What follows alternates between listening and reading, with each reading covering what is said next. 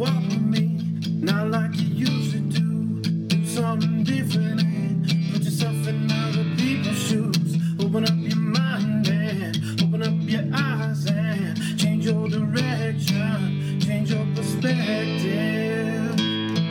Welcome into Other People's Shoes. As you know, I am your host, Neil Matthews. Thank you. One more time. Thank you so much for joining me today. Super excited about today's episode. I do have to caution you, though, a little cautionary tale, maybe perhaps. What we're going to be talking about today, I do believe demands and almost requires some of your attention today. So can I just ask just in advance right now that you would just give this your undivided attention? Because to me, we're going to be talking about a topic that I've always been curious about, but maybe never had an opportunity to really walk that curiosity out. What am I going to be talking about? Well, stay tuned for that. By the way, if you'd like to connect with us, please do so at opspodcast.com. You, of course, can click on that connections tab, leave us a voicemail, send us an email. We'd love to hear what you love about the show, even what you hate. I know haters going to hate. Taylor said that best, but I'm serious. Like, I really do want to hear what you have to say and what you think and directions, of the show that you'd like to see it going. If you were in charge, what would you do? I know, crazy as a host to say that. I'm serious. But if you'd also like to follow us, like us, tweet us, you can do so at OPS Podcast Show. A little different, but do that as well. We, of course, would love to hear from you over there as well. We're daily posting, so it's cool stuff. Cool little 8-second videos. 8 seconds. Give me 8 seconds daily. Guarantee it might change your life forever. With that said, help me welcome her in. It is painful to say this introduction, by the way, and you'll hear why in just momentarily, but help me welcome her in all the way from Raleigh,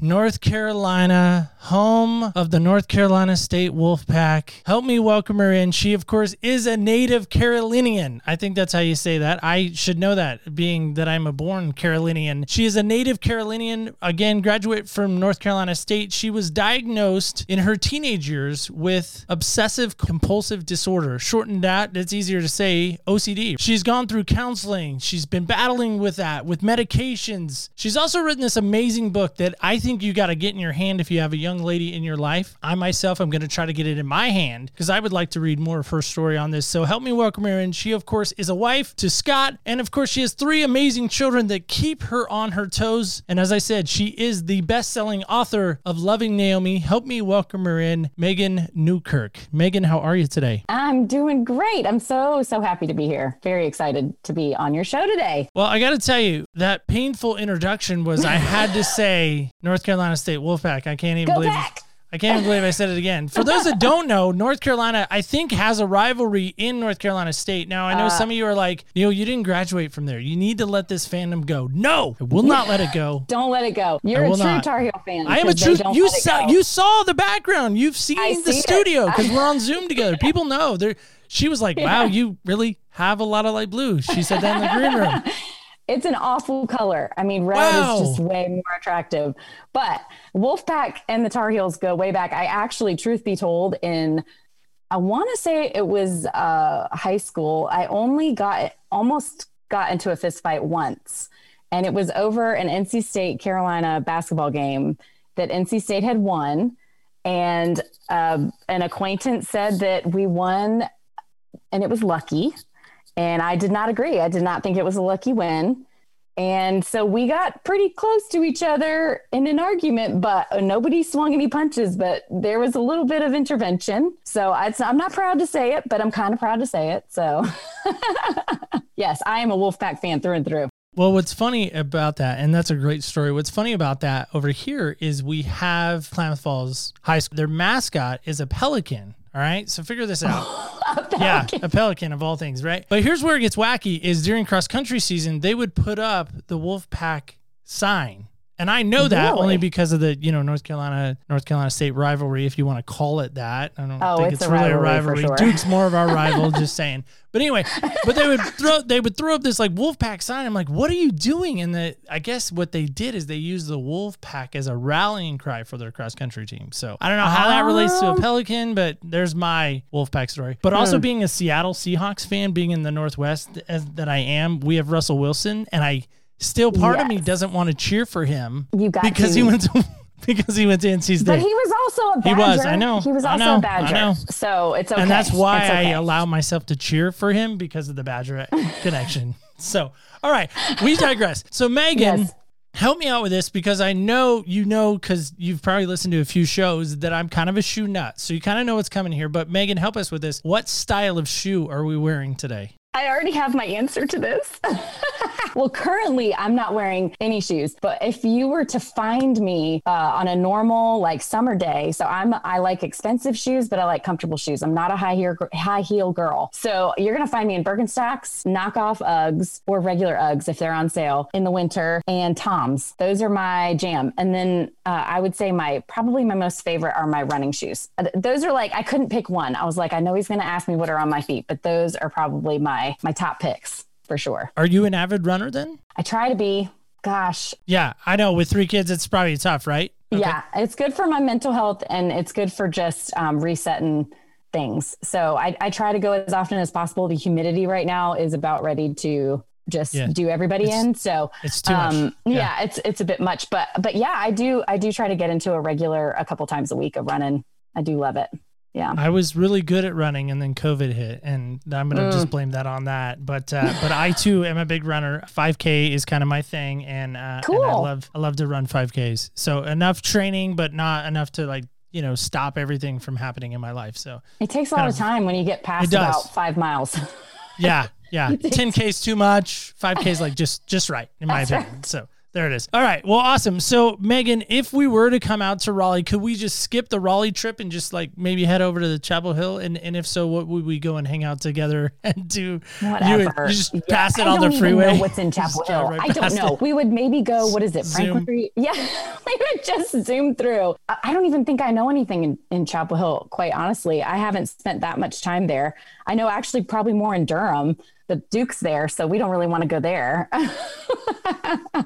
So if you were to come to Raleigh, though, I would take you to the North Carolina Arboretum, because that's my dad's a horticulture professor at NC State, and he knows all the plants and all the things, and it's a beautiful garden. So that's where we would go. That sounds fun. Yeah. I like flowers. I like giving my wife flowers. So, that's fun, right? Some stargazer lilies. Maybe he could get us some of those hooked up. Yeah. Oh, all kinds of stuff. Okay. All kinds. All right. Yeah. So awesome. So Megan, getting into your story, I got to be honest. I went and listened to you on Amber Cullum's podcast, Grace Enough. Great episode you did with her. Great friend of ours. And Amber, thank you so much for introducing me to Megan. Yes. Despite the NC State connection, we're going to set that aside now. We're pressing forward. We're done. We're done with that. But Amber and you had a great conversation. And for those that want to go listen to that, I think it is going to be hopefully a kind of maybe one chapter, and then you go to ours for the second chapter, if you will. But I'm curious about this. Has there ever been a moment in your life that you really just felt like, man, I'm just not enough, and really struggled with that? Yes. If you've listened to Amber's podcast, you'll kind of learn there's like all these different categories to OCD. And for me, I have a lot of them,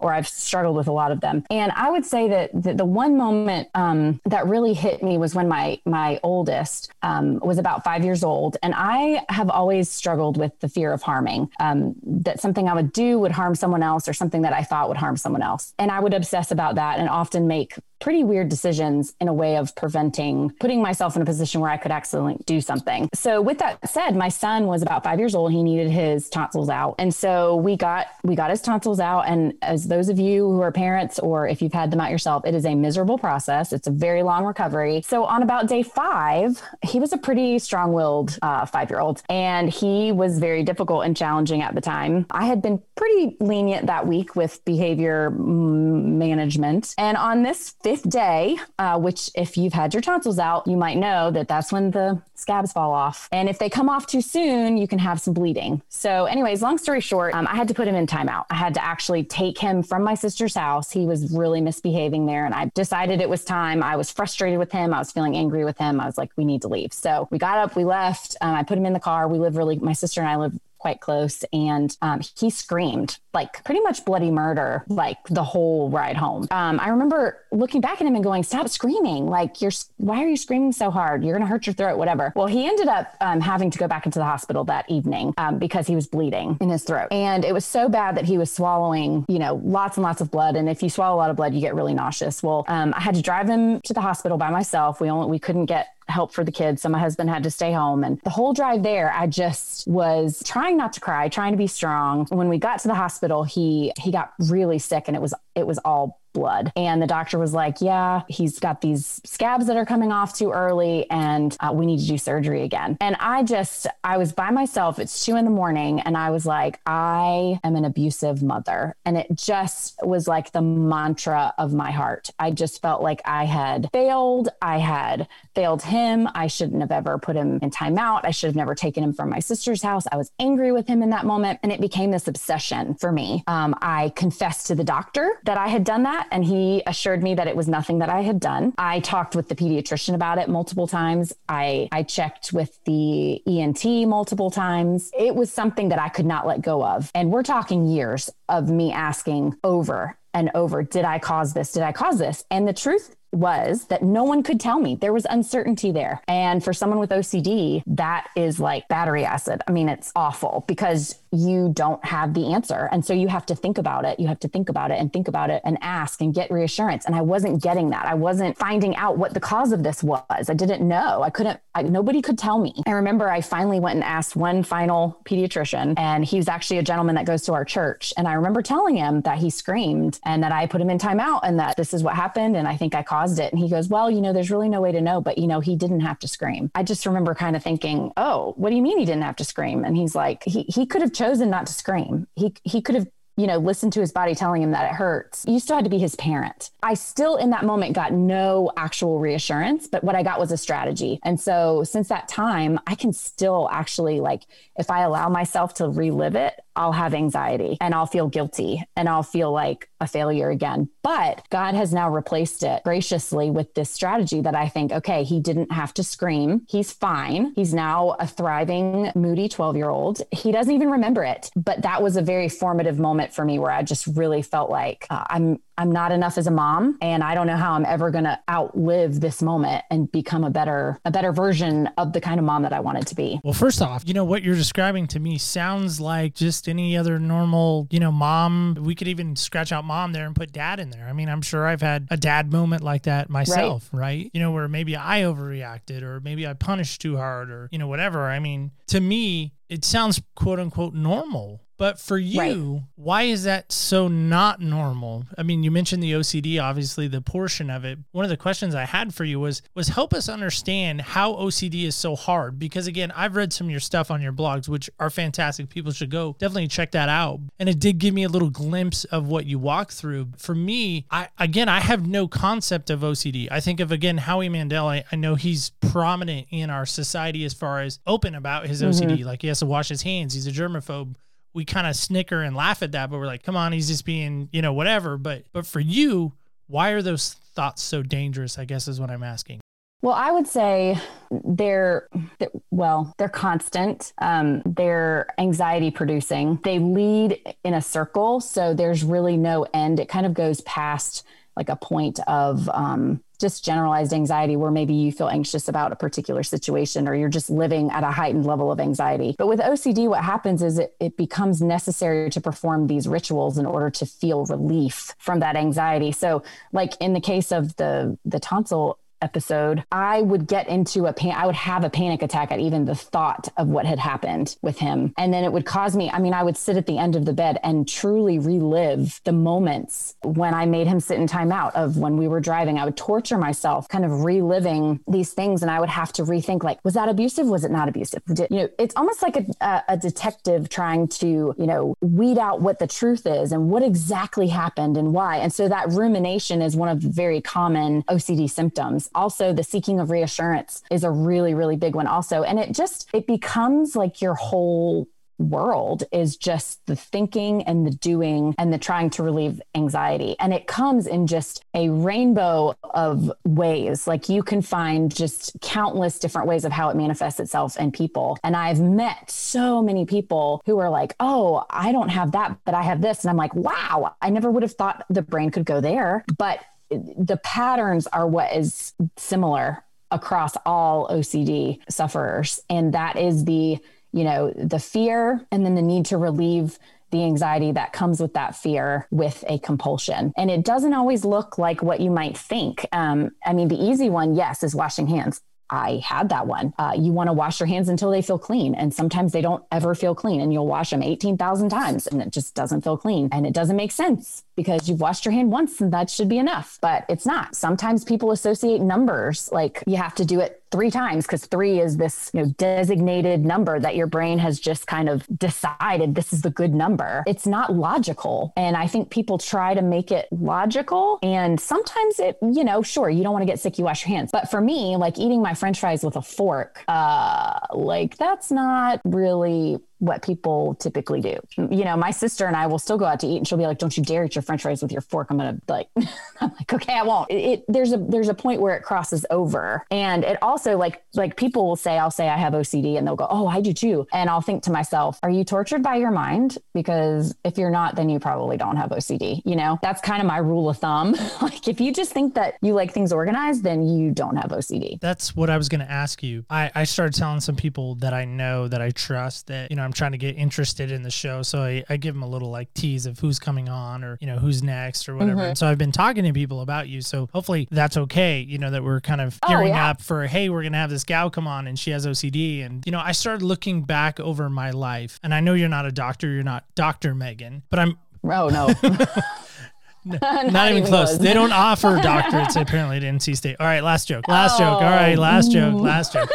But what I'm wondering about is for years, and when I say years, I can't remember a time of not doing this, chewing my fingernails. Does that make me OCD? Does having things in groups of 2 or even numbers, does that make me OCD? No, because you're not tortured by it. It's not inhibiting your life. I mean, I think we all, it's a spectrum, right? We all have tendencies. I mean, it's no different than having maybe you have a depressed day, I was really down for this week or this season or whatever. But that doesn't mean you have clinical depression. We all have these little, nuanced idiosyncrasy, right? I think is the word. Idiosyncrasies is a great, yes, that's perfect. Yeah. And so, we all have things like that. But for me, as a kid, and I think I mentioned this in the other podcast too, but I in having these kind of intrusive images that I didn't want, I would dig my fingernails in the back of my hand, and I had cuts all along the back of my hand from my fingernails in fingernail shapes. And I would lie to my friends and go, oh, it's just my cats, that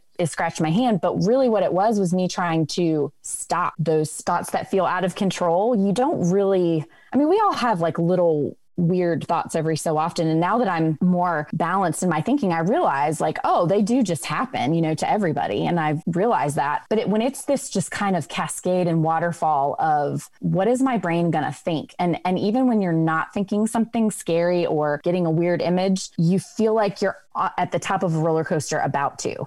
So there's this constant anticipation and fear of what could I possibly think in this moment? It's really tiring, and it becomes, and then you obviously you find something to fixate on because your brain can't let it be empty. And then that becomes the thing, and all other things that you've worried about before get really small. And it's just that one thing suddenly becomes the big thing. Well, you wrote about it too. And really it's a great blog. I actually went out and read it on your site about a hammer. And if you wouldn't mind, maybe talk about that, because to me, when I read through that, one, it gave me a perspective of maybe the thought process and things like that. But to me, it gave me, I think, a little glimpse into these invasive thoughts and why you personally really have to take those thoughts captive more so than maybe somebody else who doesn't suffer from OCD. Maybe speak on that if you're willing. Oh, yeah, absolutely. So I think for me, getting back to the whole harming thing, obviously, I also have a pretty big imagination. I wrote a book, so there's lots of stories in there. And I think when you have an image that really can be haunting, it latches on. And the more you think about it, the more your brain thinks that's important. So I don't remember when it happened to me as a kid, but I just remember there was a time when my dad must have been working on something. I was young enough that I don't remember when it was. He was working on something and the hammer was out. And I just, got this violent image of taking the hammer and doing something with it to my loved one. And it shook me. And I had physical response. And I like I said, I don't remember exactly what it was, but I just remember never being able to pass a hammer without feeling fearful of those thoughts. Well, then being fearful of the thoughts became fearful of the potential for actually doing something. When you're fearful that you're going to do something, you have to prove to yourself by your thoughts that you're not going to do it. So then you have to replay what you're going to do instead And then that triggers more intrusive thoughts because you're trying, it's like telling somebody don't think about an elephant. They're just going to think about an elephant or a zebra, whatever the the animal is. But you know, I think for me, picking up a hammer felt like, and I kind of describe it actually in the book, the character, I think, has to touch it or something at one point. And I mean, it physically feels like a jolt to your system. Like, what am I going to, and the fear itself is so overwhelming. You think that that's a desire to do it. And OCD is a liar in how you even remember things. So like you may have an experience or have a thought and you try to relive it to prove to yourself that it means nothing to you. Well, your brain will insert all kinds of feelings and thoughts, other thoughts and emotions that you're like, wait, if I'm feeling this at the same time, then it must mean that it's true. And it doesn't even really remember the actual initial interaction correctly from that point forward. So you've kind of lost your credibility because you can't remember it right because your OCD is changing it all around. So for me, it took many years of just kind of like getting over that whole hammer thing. And really it was other things. It was knives. And that was much in my younger years, probably college age, that I would just kind of cringe and like I just couldn't bring myself to interact with whatever that was. And sometimes I'd be fine. Like sometimes I'd be chopping vegetables and then it would just come out of nowhere. And that's also unnerving because you kind of never know when it's gonna strike. That's fascinating on so many levels, but also so just peculiar. Not that, you know, I'm being very delicate because I don't want to, you know, trigger anything. That just to me shows, as weird as it's going to sound, that to me shows that there is a creator. Oh yeah. Because how else could all these like whatever, and I don't even know the terminology because I'm not a neuroscientist or whatever. I don't even know if that's the right word. I'm not a brain guy. I did watch Grey's Anatomy once, but that was it.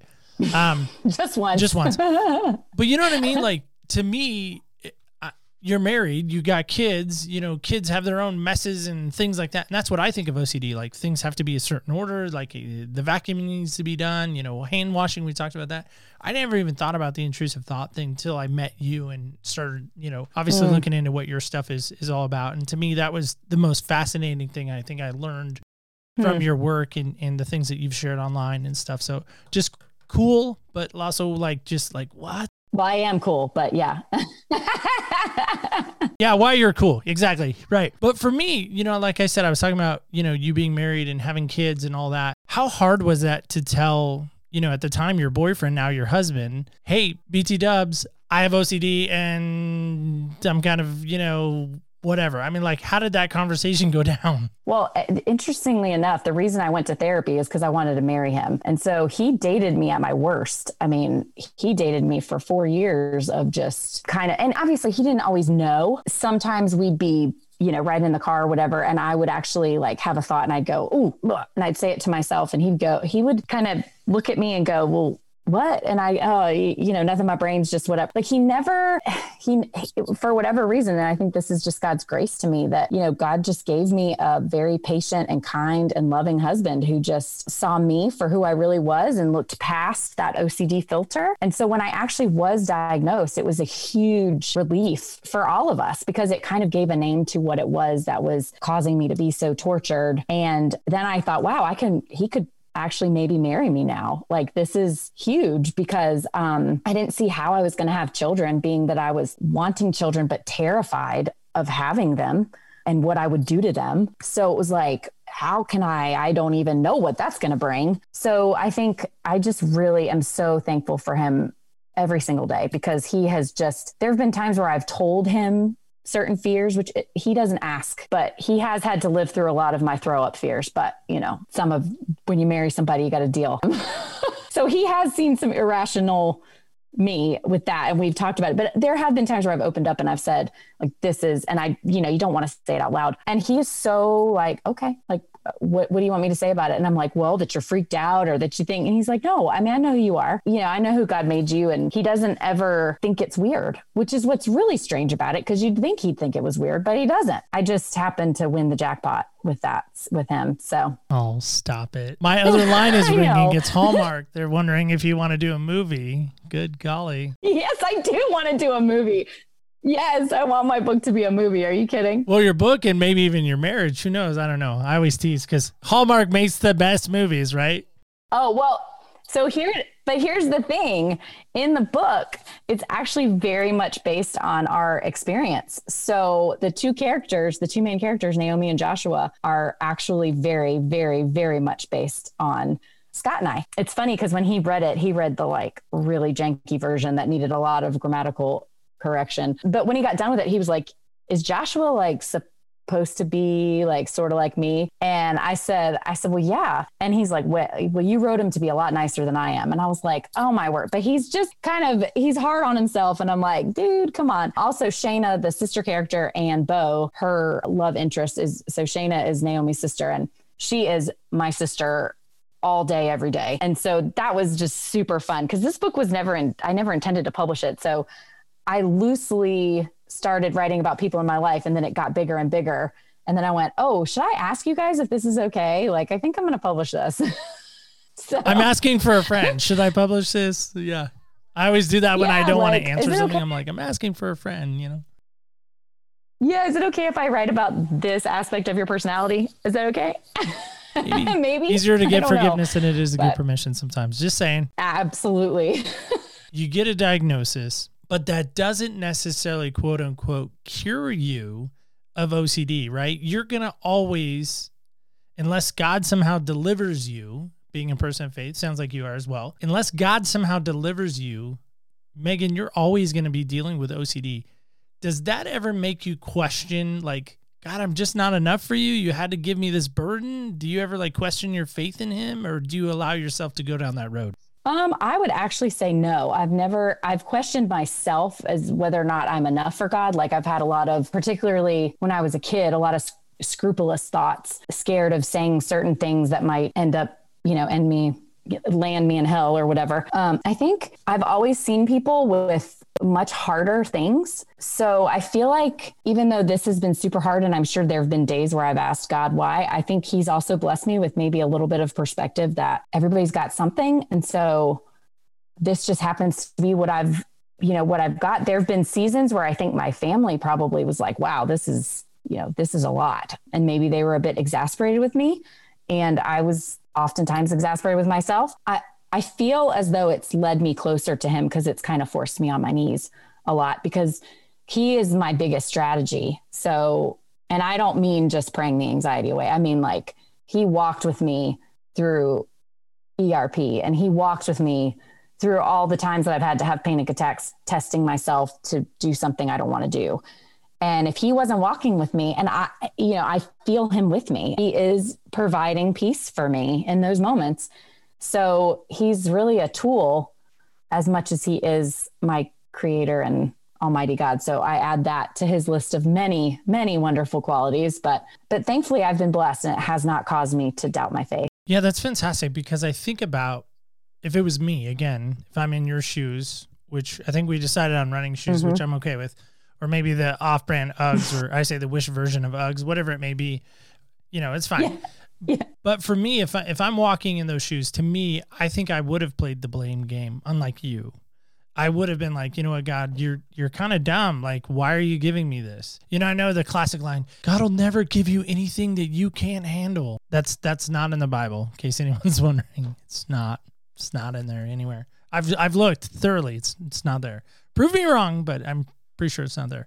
But leading back into you, for me, how do you best describe OCD to somebody who doesn't meet you? Like somehow we meet in a mixer, or we meet, at a North Carolina NC State basketball game, which we're dominating at halftime. And so, you have no shot. But somehow we bump into each other. Like, do you just naturally tell people? How does that come up in conversation? Or how do you get people to try to understand kind of where you're at or where you're walking, if that makes sense? When I was younger, given that I had a lot of that relational OCD, oftentimes it would come out because I would follow up something with a, hey, I didn't mean to say fill in the blank. And I'd be obsessing about something. I'd have to go back and check and get some reassurance from them. So it would always come out in this like very uncomfortable way. Cause it would be like, oh, I have OCD, and people are thinking, okay, she likes things clean? Why does she care about what I think about, So there was already a lack of understanding, and I also didn't want to talk about it. And I couldn't walk away from those conversations without having more intrusive thoughts. So I kind of avoided it at all costs. And then I'm trying to think what year it was. I gave my testimony to the youth at our church. I work with the youth at our church. I gave my testimony. I was not medicated at that time, still very much in need of therapy.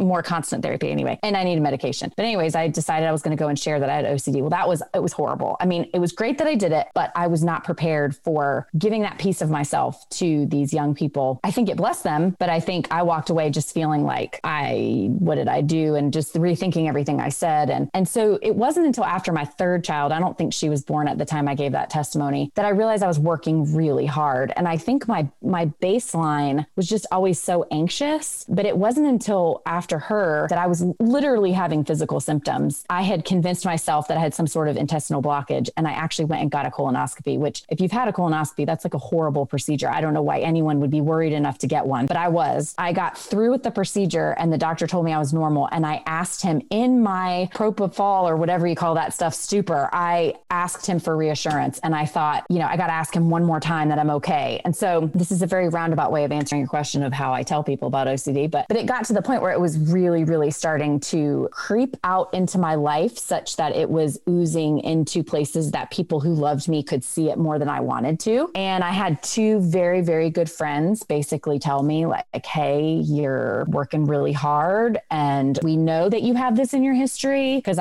close friends knew about it. Maybe you might want to think about getting back on medication and going to see a therapist more regularly. Well, I was just furious. I mean, it felt like a punch to the gut. And my counselor my psychiatrist had actually given me Xanax for panic attacks, which I had never taken.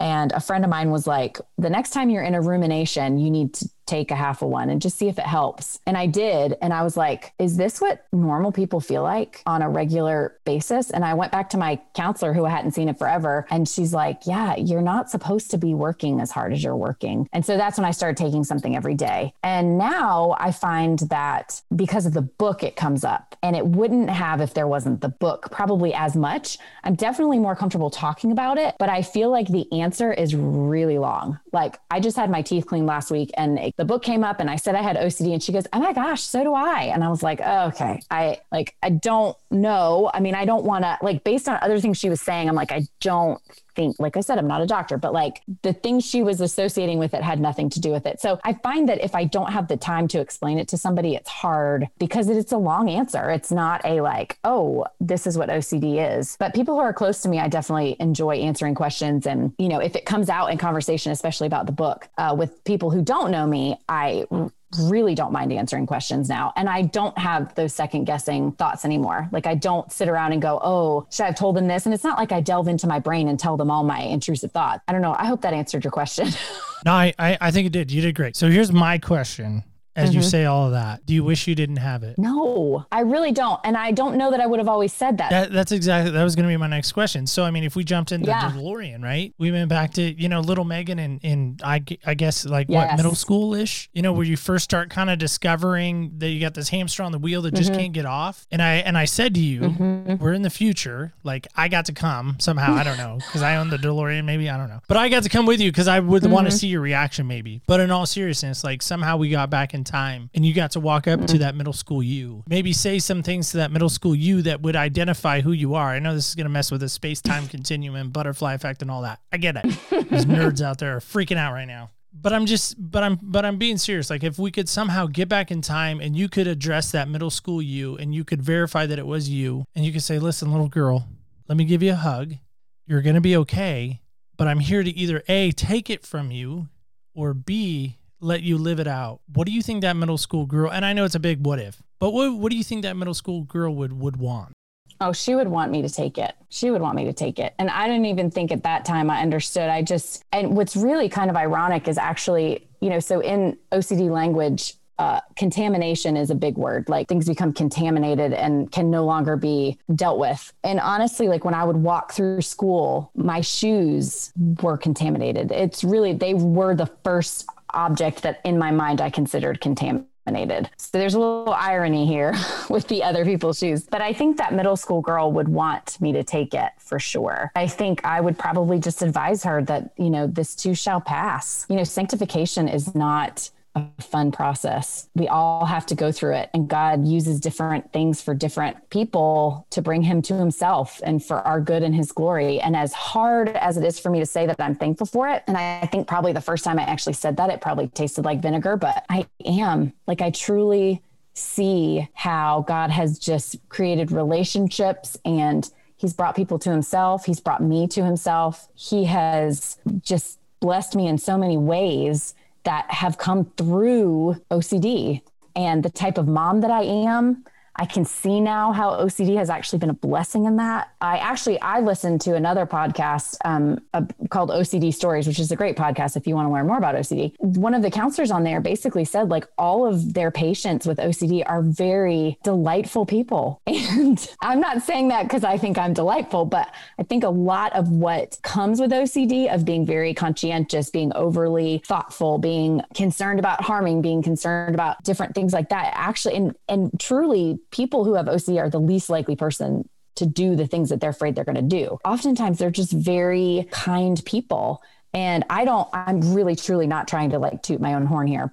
In having met over this process of writing this book, met people with OCD like myself in different forms, I have found that to be true. There's just a very like conscientious nature that carries through. And so there's a blessing in that. It can be torture because it causes all kinds of other things, but I think God can use anything, and even OCD. So that's kind of been my mantra. Like, God can use anything, and he can even use OCD. No, I agree. And I think so many times when trauma happens to us, our immediate, at least my immediate reaction is, no, of course, if I got a mulligan, if I got a do-over, I would absolutely take it 100% of the time. But I think there are other times I've had to look back and go, you know what? But I learned and grew so much from that, whatever it was, that sometimes I wonder, would it have been different? Would I have learned that lesson another way? Sometimes it was a really hard lesson to learn, a painful lesson. Like, I've heard it even said, sometimes I want to skip the pain, but get the lesson. And I'm like, that's not how life works, unfortunately. So you mentioned the book. How can people go and get it, maybe read it, but how can people go and do that, Megan?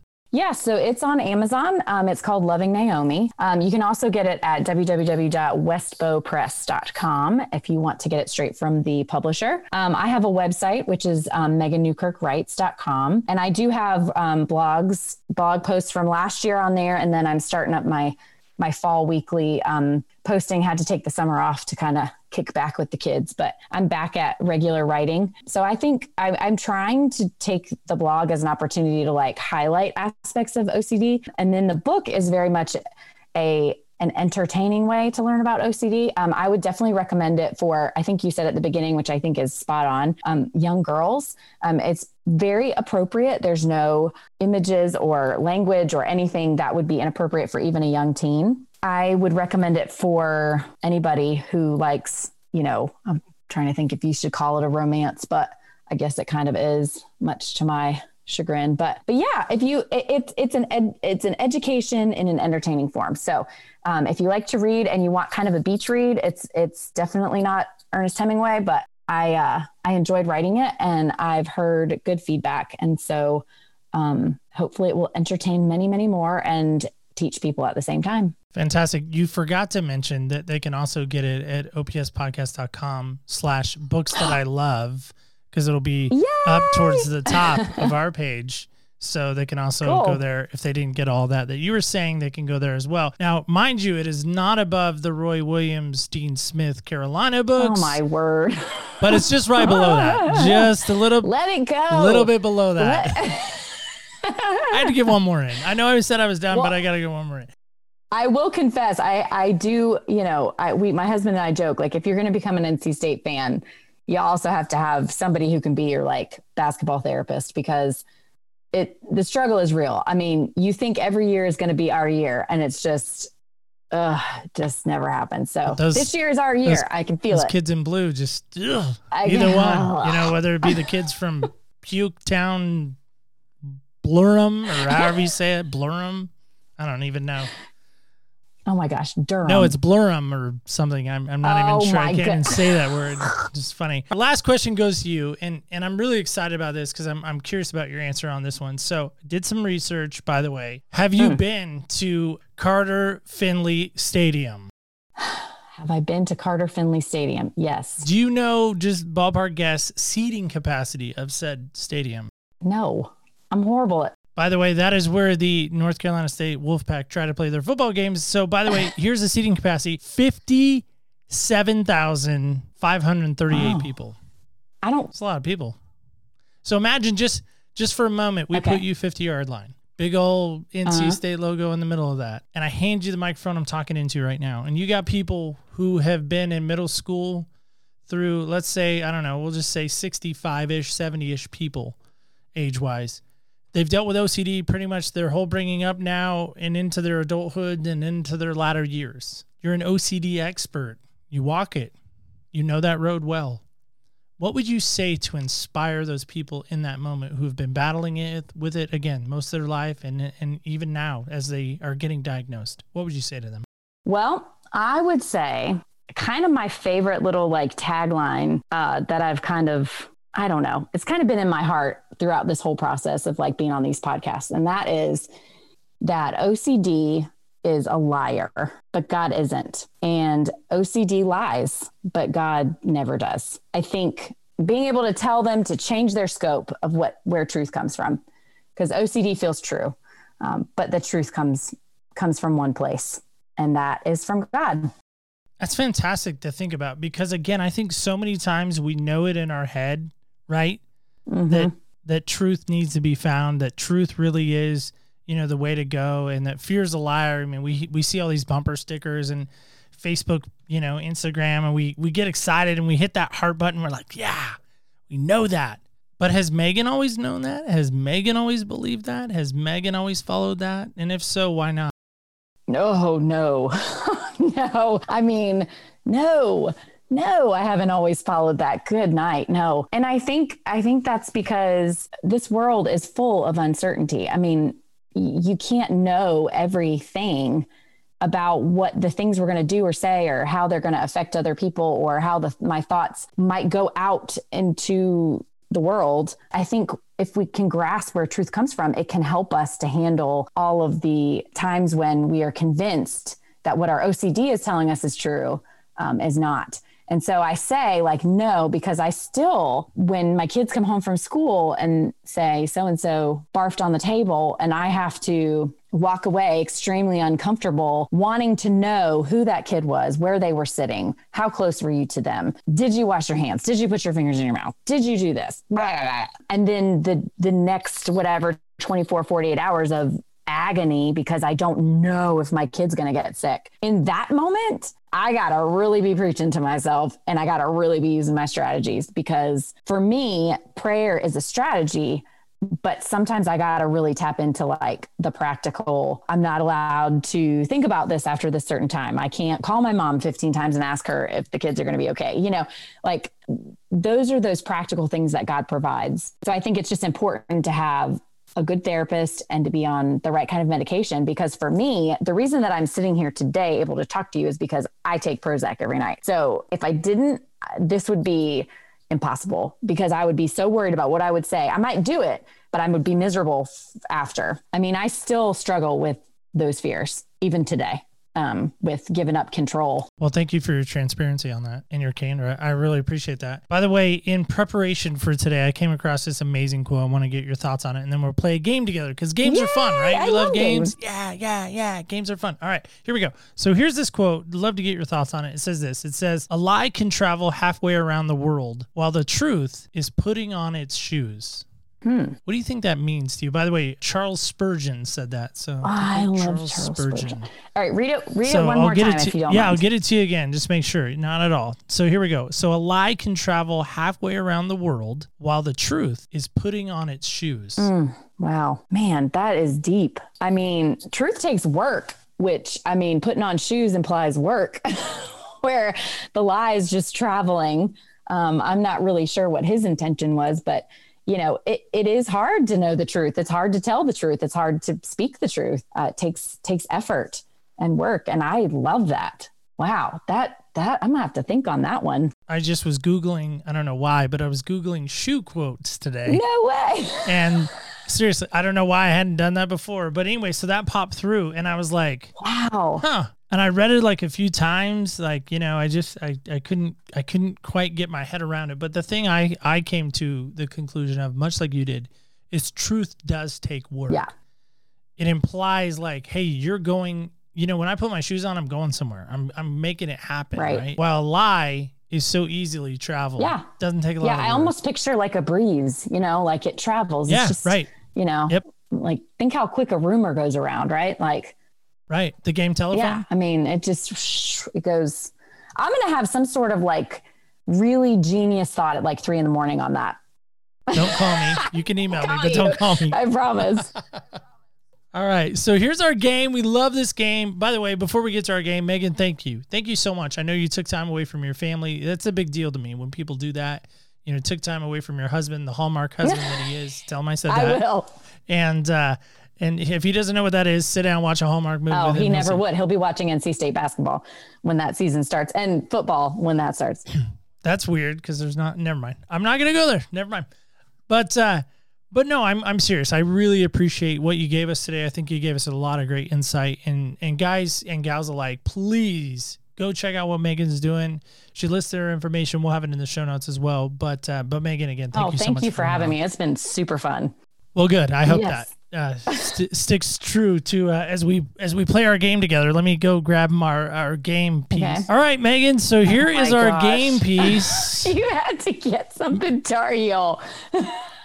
Megan, I use this every show. It's not just for you, I promise. You can go back and listen to previous episodes. I always talk about the North Carolina Cup. So here we go. Okay. So don't get all whatever on me, Wolfpacky or whatever you guys do. I won't start how. All right, so we're going to play this game called Senseless. Now, I know, you know, with OCD and things like that, you've obviously been to the doctor a few times, and you mentioned your colonoscopy, which is weird, but it's weird. You know, hey, we had a great conversation. But here we go. So how many senses do we have? Help me with this. How many senses? 5, right? Yeah. I mean, you say it with like a question. You say it with confidence. 5. Yes, it's 5. 5 senses. Everybody has a different number. I don't know why. But anyway, so here we go. So it's our game called Senseless. You're still in Raleigh area. Pains me to say that. But anyway, so I'm going to roll because you're not in Oregon. I know. I'd love to come to Oregon. I've never been. You should come. Crater Lake's fun. It's near my house, too. Oh, that sounds fun. All right, so here we go. So I know this is going to be, I promise I didn't move the die, but here you go. This is the number 1, and it has a North Carolina logo on it. Megan is not happy right now. I'm going to start searching my closet for NC State stuff. Right? So here we go. It's funny to me, though, kind of funny, but also kind of weird because it's almost like the die knows what we've been talking about sometimes when it happens. So anyway, here's our game. It's called Senseless, just a fun way to end the show, But Megan, how do you want people to see you? How do you want others really to see you? As a child of God, for sure.